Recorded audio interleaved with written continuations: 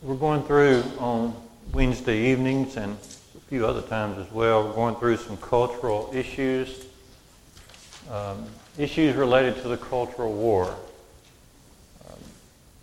The path of our Lord Jesus and the path of the world will never be the same. And Paul mentions this in Romans 12 and 2 when he says, be not conformed to this world, but be transformed by the renewing of your mind. And so there are trends and habits and practices that the world takes on and begins to push upon us. And we've talked about a few of these. Back toward the beginning of the year, homosexuality was one of our topics. We also have tackled abortion on one Sunday evening. Last week, we got into what the cultural does, the world does with worship in regard to praise teams and choirs and special singers.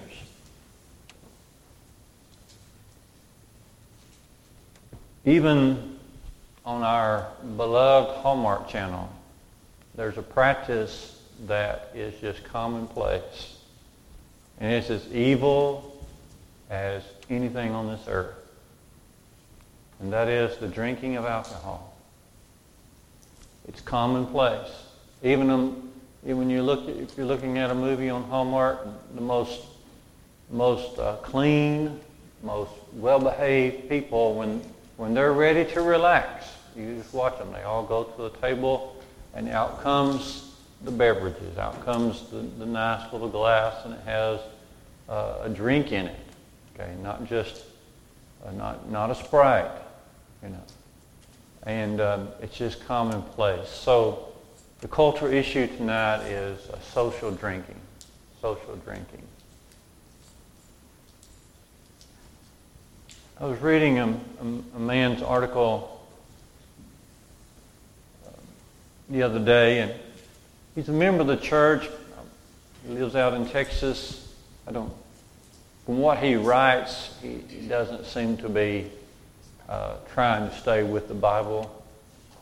But he brought up this issue, and he told of a story when he was much younger, and he just began. He's more of a journalist than he is a Bible teacher.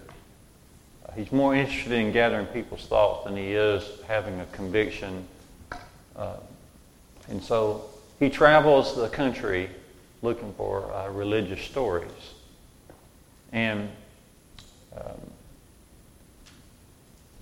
he grew up in the South, what he calls the Bible Belt. But to do a story, he had to go to the northeast part of the country. New Jersey, I think is where he went. He said that while there doing a work, he was invited as he visited a local Church of Christ. He was invited by the elders and preachers to a little special dinner. And sure enough, if they didn't bring out the alcoholic beverage after supper, and it shocked him at that time because he grew up in the South. He said there was no drinking, not even mentioned in his house. Nobody ever at church ever mentioned doing this in a social way.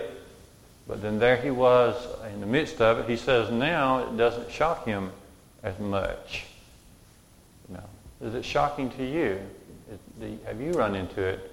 I have, even among a few brethren in attending weddings over the years, the aftermath, the reception of a couple of weddings that come to mind. Not only was there a little dancing, but there was also some beverages brought out that were very uncomfortable, very uncomfortable.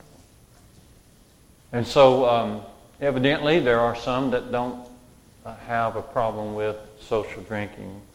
So what I'm going to do with you is to just state what I believe is a pretty strong case against strong social drinking, and then notice some attempts to justify it, and of course, as always, to invite your participation as we move along.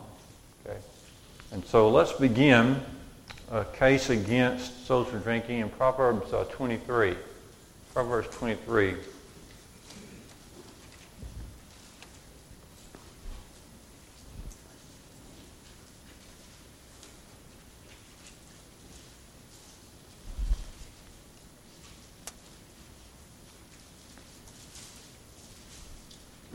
Notice, if you will,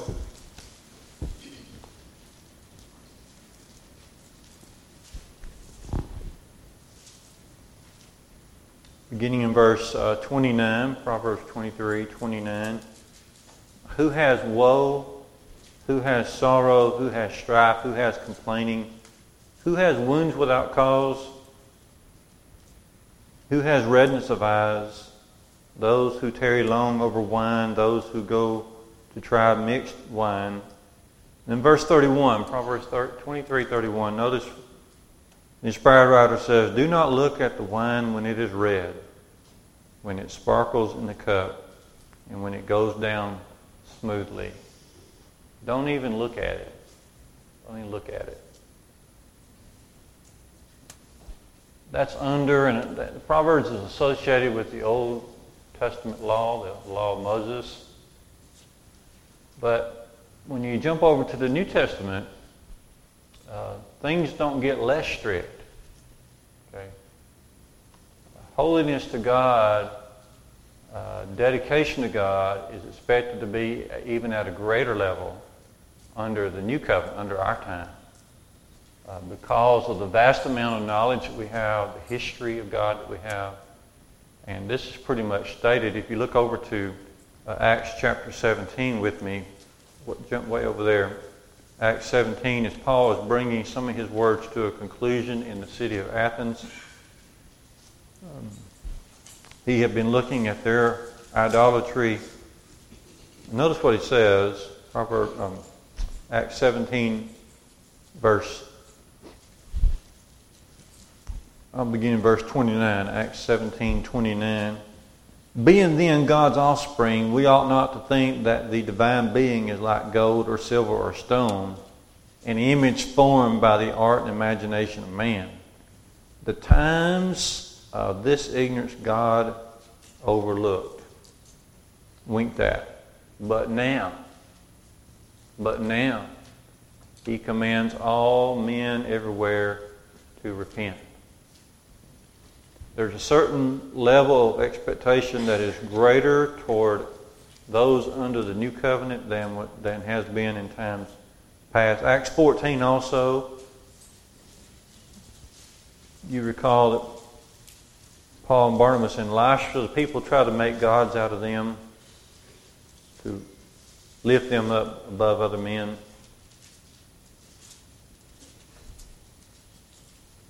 Acts 14:15, beginning, men, why are you doing these things? We also are men of like nature, like passion as you, and we bring to you good news that you should turn from these vain things to a living God who made the heaven, the earth, and the sea, and all that's therein. And in past generations, God allowed all the nations to walk in their own ways, yet He did not leave Himself without witness. Notice what he's saying there from verse 15 to verse 16. Verse 16 he says, now God tolerated this. God has been very patient with mankind over the years. But now it's time to turn away from these vain things. And so it's not just about idolatry, but it's about all things that are wrong and all things that are right. God expects us living now, especially those of us having the privilege and opportunity to learn of the Scriptures, He expects much more of us. So if He says in Proverbs 23:31, do not look at the wine when it's red, I don't think He's going to lessen that instruction over in our day today. Okay. That's just my thinking in those terms. Turn with me now over in the New Testament, 1 Peter chapter 4. 1 Peter chapter 4.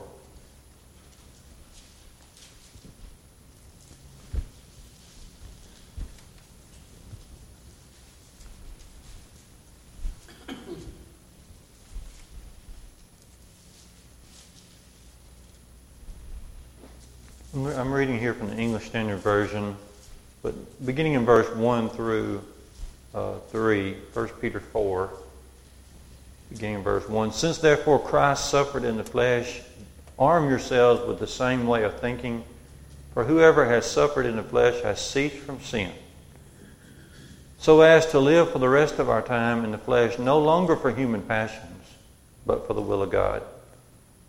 The time that is past suffices for doing what the Gentiles want to do, living in sensuality, passions, drunkenness, orgies, drinking parties, and lawless idolatry. So that's all part of the past. Now notice those particularly two things in regard to drinking here. He says drunkenness, that's someone who has thrown themselves into drinking. But also a different word there is drinking parties. This is more along the line of social drinking. This is when people are not getting drunk per se, but they've got it available. They are drinking in order to take a little of the stress away. They're looking for a little glow or a buzz. That's what drinking parties means there. It's like cocktails or something like that after dinner. Okay. And so Peter comes out against that in no uncertain terms there in 1 Peter. Okay. So now let's take our Bibles and go back to 1 Corinthians chapter 6. Let's jump back to Paul's letter to 1 Corinthians.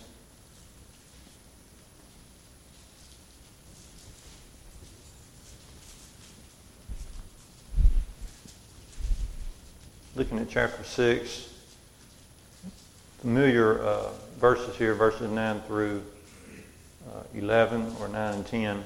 1 Corinthians 6, 9 and 10.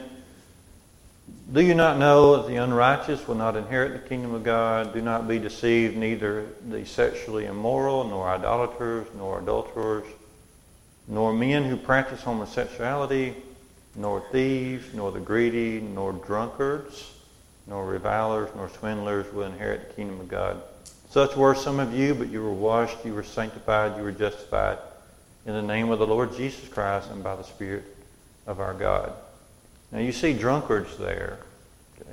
But look at the other things in the list and ask yourselves, which of those practices besides the drinking, which of those practices do you think God wants us to practice a little in?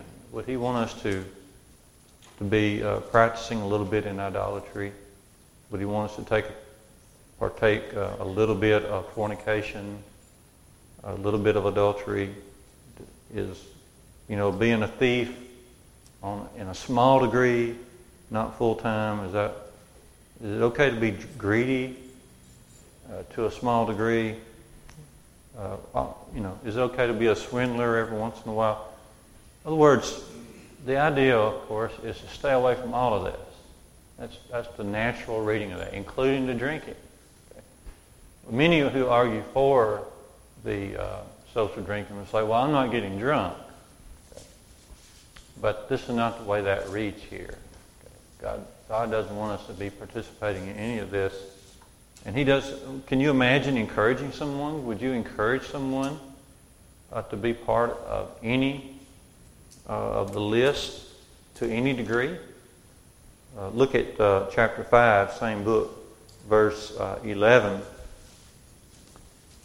1 Corinthians 5:11. But now I'm writing to you not to associate with anyone who bears the name of brother if he's guilty of fornication or greed, or is an idolater, reviler, drunkard, swindler. No, not to even eat with such a one. Okay. Again, would we encourage someone to participate in fornication occasionally? As long as they're not a full-time fornicator. Would we want someone to be greedy, at least to some degree? I just think that the natural reading of that is that God wants us to stay away from that. Similar list is found with the works of the flesh in Galatians 5:19-21. Very similar list and similar idea there. All right. Let's look at one more New Testament passage, and I'll just see what you say about this. 1 Timothy 5, verse 23. 1 Timothy 5 and 23, where Paul is encouraging Timothy to take a drink, giving him several little general commands here, pieces of advice, you might say. 1 Timothy 5:23, he says, "No longer drink water only, but use a little wine for the sake of your stomach and your constant ailments." Timothy had some, like many of us do. He has some things going on in his body, and the water in different places is not always good water. And Paul felt like that the water was causing some of Timothy's stomach problems. So take a little wine. I think the word wine here is something stronger than just grape juice in this verse. When you look at the word wine in the Bible, it can refer simply straight to grape juice, or it can be the fermented wine, and I think that's what he's encouraging Timothy to take here. Why is this a case against social drinking? Because he's having to tell Timothy to do this. Timothy had refused so far. The strong drink was available, but it seems to me that Timothy had stayed away from it because he was trying to be a good influence for Christ. And so Paul had to instruct him, say it's okay for you to take this because this will help your ailments. Okay? And strong drink has been known to help clean, help in stomach issues especially. Okay? So the fact that Paul had to tell him means to me that Timothy had not been partaking. Timothy wanted to refuse, to stay away from. He's teaching the gospel. There are many things in the Old Testament, many passages, many teachings that stay away from strong drink, and so he's doing as he should do, Timothy is, in regard to this, and Paul said, go ahead and do this. So I think that makes good sense. Now, what would you say? What would you add to, if you're making a case against social drinking, what would you add to what's been said so far? You can't be sober-minded drinking alcohol. Right. And a brother kept saying, well, he's a preacher's son. And he kept saying, well, the Bible don't say that. I said twice, all 2 times. You've got to be sober-minded. Can you tell me you're sober-minded when you're drinking? So let's look at that idea. Look at 1 Timothy chapter 3. Mike was bringing up the constant commands in the New Testament to be self-controlled and sober-minded. And if you look at 1 Timothy 3, verse 2, the instructions there is for those mature, okay, anyone seeking to be mature in Christ. It's a list of things required for elders, but as we all know, that's just simply a list for maturity. It's required of all of us to take on these characteristics. And 2 of them would be to be self-controlled and to be sober-minded. And you can look up the rest of them. There are several passages that bring out soberness. But that would be part of one of the main ideas against social drinking. All right. That's a good thought. While we're here in 1 Timothy 3, you know how I like to play devil's advocate. Verse you just read, chapter 3, verse 3, not giving the wine, which is a qualification for the bishop. However, qualification for deacon. In verse 8, it says not giving too much wine. Mm-hmm. So why the difference? A bishop's not allowed to take any, but a deacon cannot have much wine. Okay, so 1 Timothy 3:3, translation says not to be a drunkard, right? Not to be given to wine. 1 Timothy 3:8 says, not addicted to much wine. That's what this one says. Is that about what yours says there? Not given to wine, and not given to much wine? Not given to wine for a bishop and a deacon, not given to much wine. Yeah. So what's your question? How we could sample it. Do what? How like we could sample it as a deacon. I mean, yeah, as a deacon, they're saying you can have X amount, Yeah. as long as it's not much. Yeah. Well, the two ideas there is God doesn't want His people, He wants them to grow to maturity. He doesn't want them to be addicted or given over to anything like alcohol. And so simply saying that doesn't mean you can have a little of it. Simply saying, I don't want you to be addicted to wine doesn't mean you can have some. Right? Also, This isn't, I'm saying this because this is an argument that's been brought up to me before. Okay, well don't stop that. You said you're playing devil advocate, so All right? So, what word did you use there? oinos, the Greek word for wine is O-I-N-O-S, which can mean either fermented nor fermented. right, it can mean either one. But if it was not fermented, why would it matter how much you drink? Right. I think he's definitely talking about the fermented kind here in 1 Timothy 3. Okay. If somebody said to you, Christians should not be given to, they should not be drug addicts. Okay. If you just said that to somebody, that would be true, wouldn't it? Christians should not be drug addicts. You shouldn't be given to drugs. Okay. I mean, recreational drugs, you know what I mean. Okay. So, if you said that to somebody, would you be saying to them, a few of them is okay, a little cocaine is okay, just don't be given to it? Is that what you wouldn't mean that, right? You wouldn't mean, To me, no. okay. If I said that to somebody else, they would say I'm comparing apples to oranges. Mm-hmm. Because the South is, I don't know, I mean, there's a lot of people here that's been outside of the South, like you were saying. You go out west and up north, that's part of their culture. I mean, it's no different for us to sit down with a glass of tea than it is for them to sit down with a glass of wine. Right, You know what I'm saying? right. So, So, but what I'm saying to you, what I would say to them is there's basically no difference between the two statements in early 1 Timothy 3 and later in 1 Timothy 3 with the elders and deacons. It's just simply saying, and it's the same language in the Greek, don't be addicted to wine. Okay.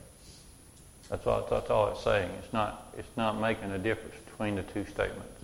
Okay. No mature person should be addicted to anything that's going to do things to their mind and body. Go ahead, Brother Tim. In Ecclesiastes 7:17, Solomon said this, do not be overly wicked.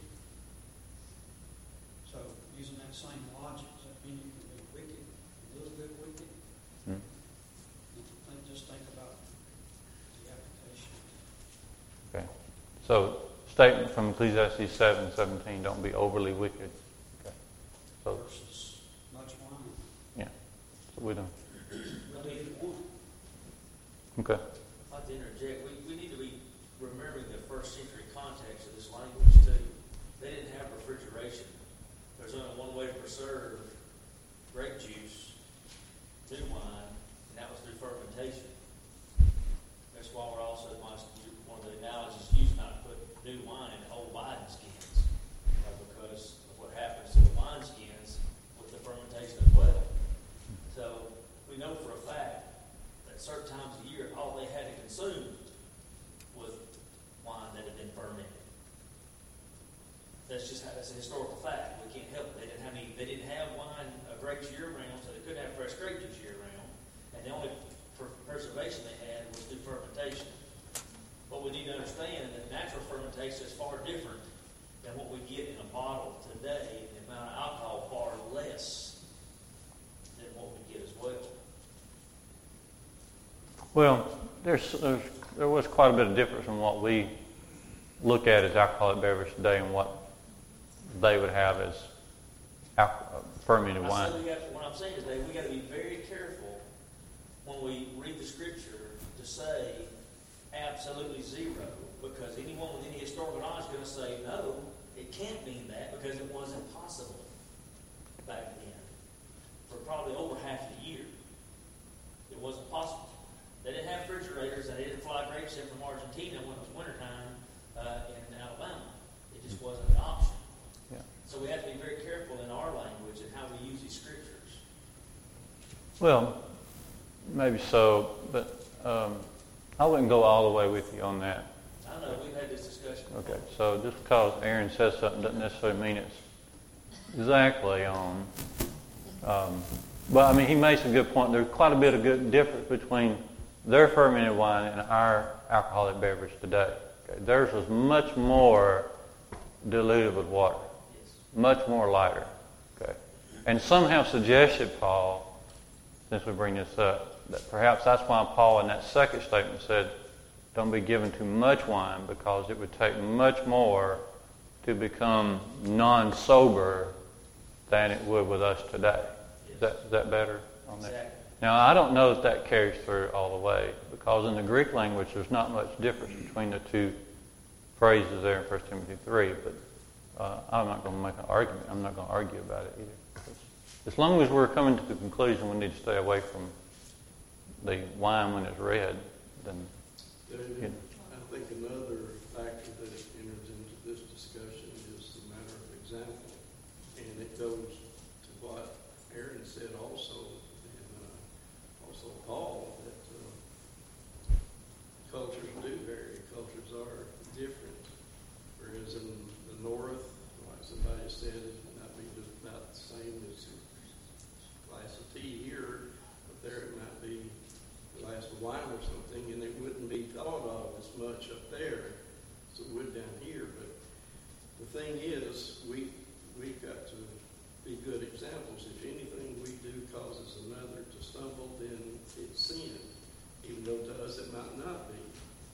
And so that always, and not just in this instance, but in across the board, we always got to be conscious of who we're influencing, who is watching us, and their consciences. Okay. So Larry's throwing in the importance of example, and that certainly is very true in regard to this social drinking.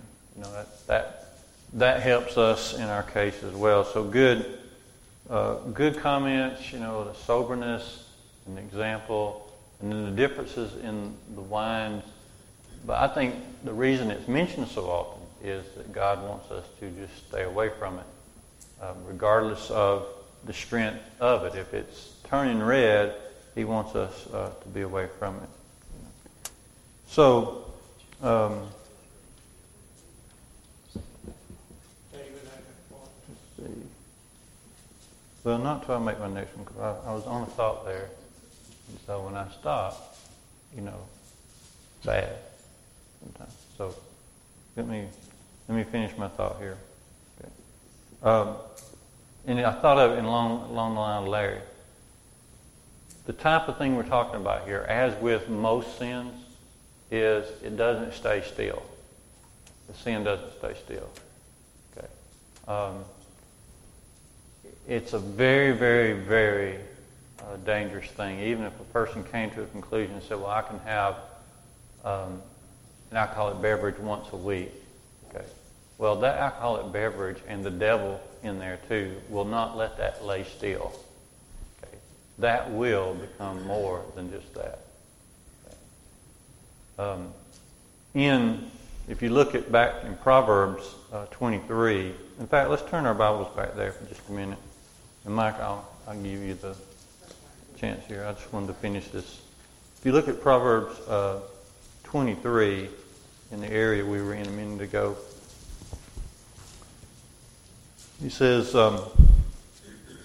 do not look at the wine when it's red, Proverbs 23:31, when it sparkles in the cup, when it goes down smoothly.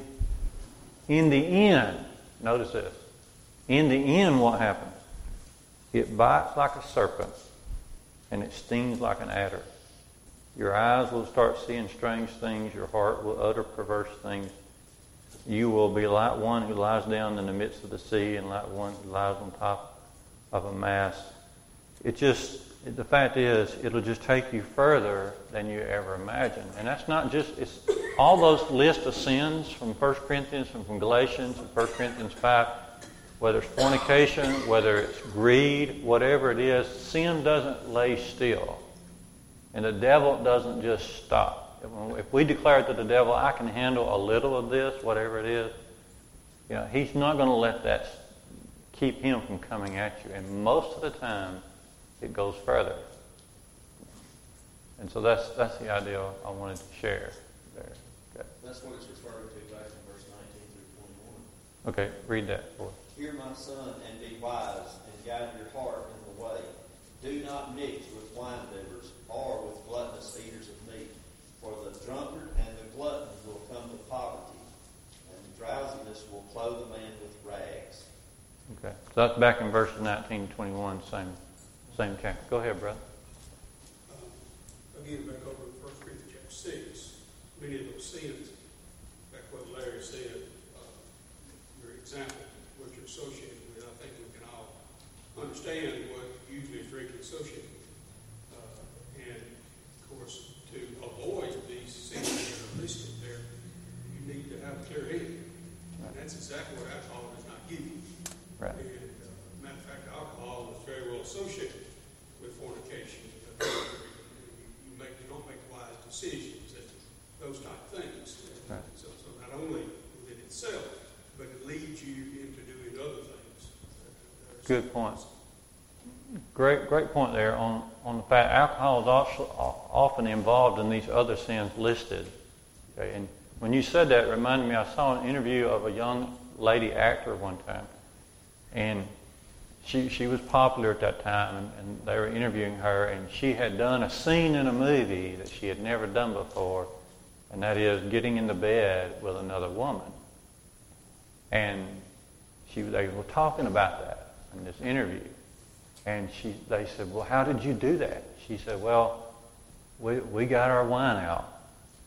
And she said, before we did that scene, we just sat there and talked and got our wine and we drank. And we all got really relaxed. And after that, it was okay. It wasn't that hard to do. And so, very good point. That's true to life. That's what happens. You let your guard down. Remember Supreme Court Justice Kavanaugh? All that he went through could have been avoided if he had not been at the party while the drinking was. He was accused. He was almost not appointed. All that could have been avoided if he had not been at the party where the drinking was. Even though, all the drinking happened and everybody got drunk and they couldn't remember. You could be accused of anything when you're in that environment. Yes. And you don't know if you did it or not. Right. You don't know what happened exactly. Right. That's right. So. Couple of quick things. One, I think Paul mentioned about the interpretation of the Greek word. And that in of itself is a long discussion because it was used to mean fermented and unfermented grape juice. Greeks. And also, fermented wine of that day is different from today because of the processing that we have. That wine was very much weaker than what we have today in fermentation, and so it took a lot more, a whole lot more, to have the effects of it. And Nancy reminded me of something Mark Posey would say often when he was talking about drinking. What makes you drunk? How many drinks makes you drunk? How do you say that? You're one drink drunk. One drink drunk. Okay. All right.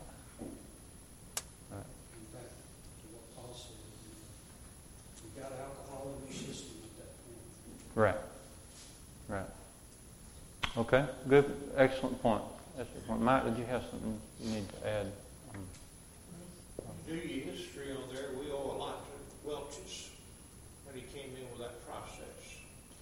Because with our communion now, we don't have to worry about it. When you do your history on this wine, they used actual wine up to the time that Welch's invented his process in communion.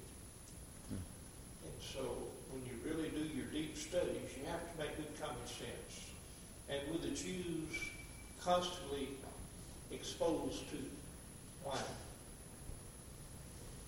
their systems were different than ours today. What they could tolerate is called tolerance. What they could tolerate, we can't.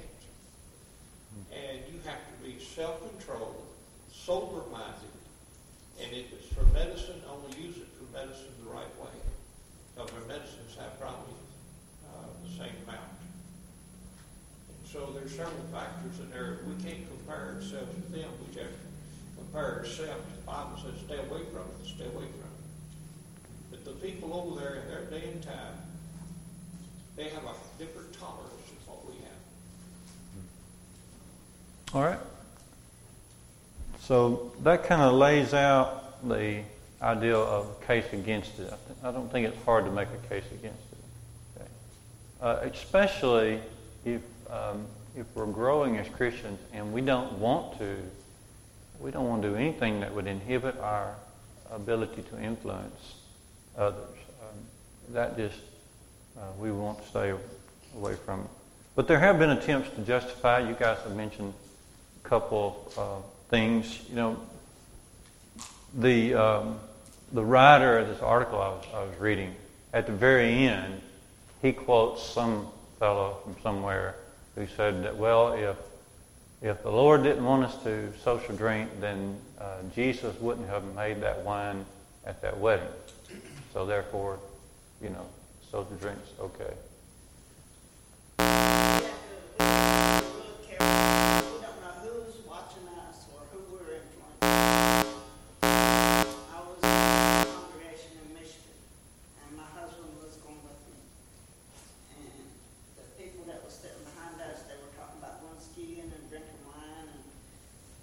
Cheese and cracker and have a good time. And from that day forward, he didn't go to church with me no more. So Okay. we have to be really careful About our influence, about what we say and what we're doing. Okay. If I go into work tomorrow and the boys is talking about drinking the weekend, they won't nobody turn their head. But if I tell them I drunk one tonight, they'll break their neck to turn around with it. Because I know what you stand for. Yes. There's two things that I've learned has the greatest influence on other people, especially non-Christians. Number one, that's the way you talk, and number two, by not drinking. Yeah. That's a good point. Good point. The way you talk and by not drinking has a lot to do with the kind of influence you'll have. That's a good point. Well, I didn't think that we would be able to tackle everything there is about social drinking in this little time period. Okay. But I think it was important to discuss it anyway, for us to get some principles in mind. There's a lot of studies that have been done, a lot of good books written on this subject. Okay. W.D. Jeffcoat, I think he's passed away now, but he was a faithful preacher among us. He wrote a book called The Bible and Social Drinking. And if you never get that book, you need to get it, because he did detailed studies from the front to the back of the Bible and cultural. And so I wasn't dreaming that we'd be able to get into all those details. But I think there are some principles, and you guys have mentioned most of them, that would certainly we need to be teaching our children, and certainly would keep us away from strong drink. So, we'll mention something about Jesus and the wedding in John 2 as we extend the invitation here in just a moment. Let's take about a 5-minute break.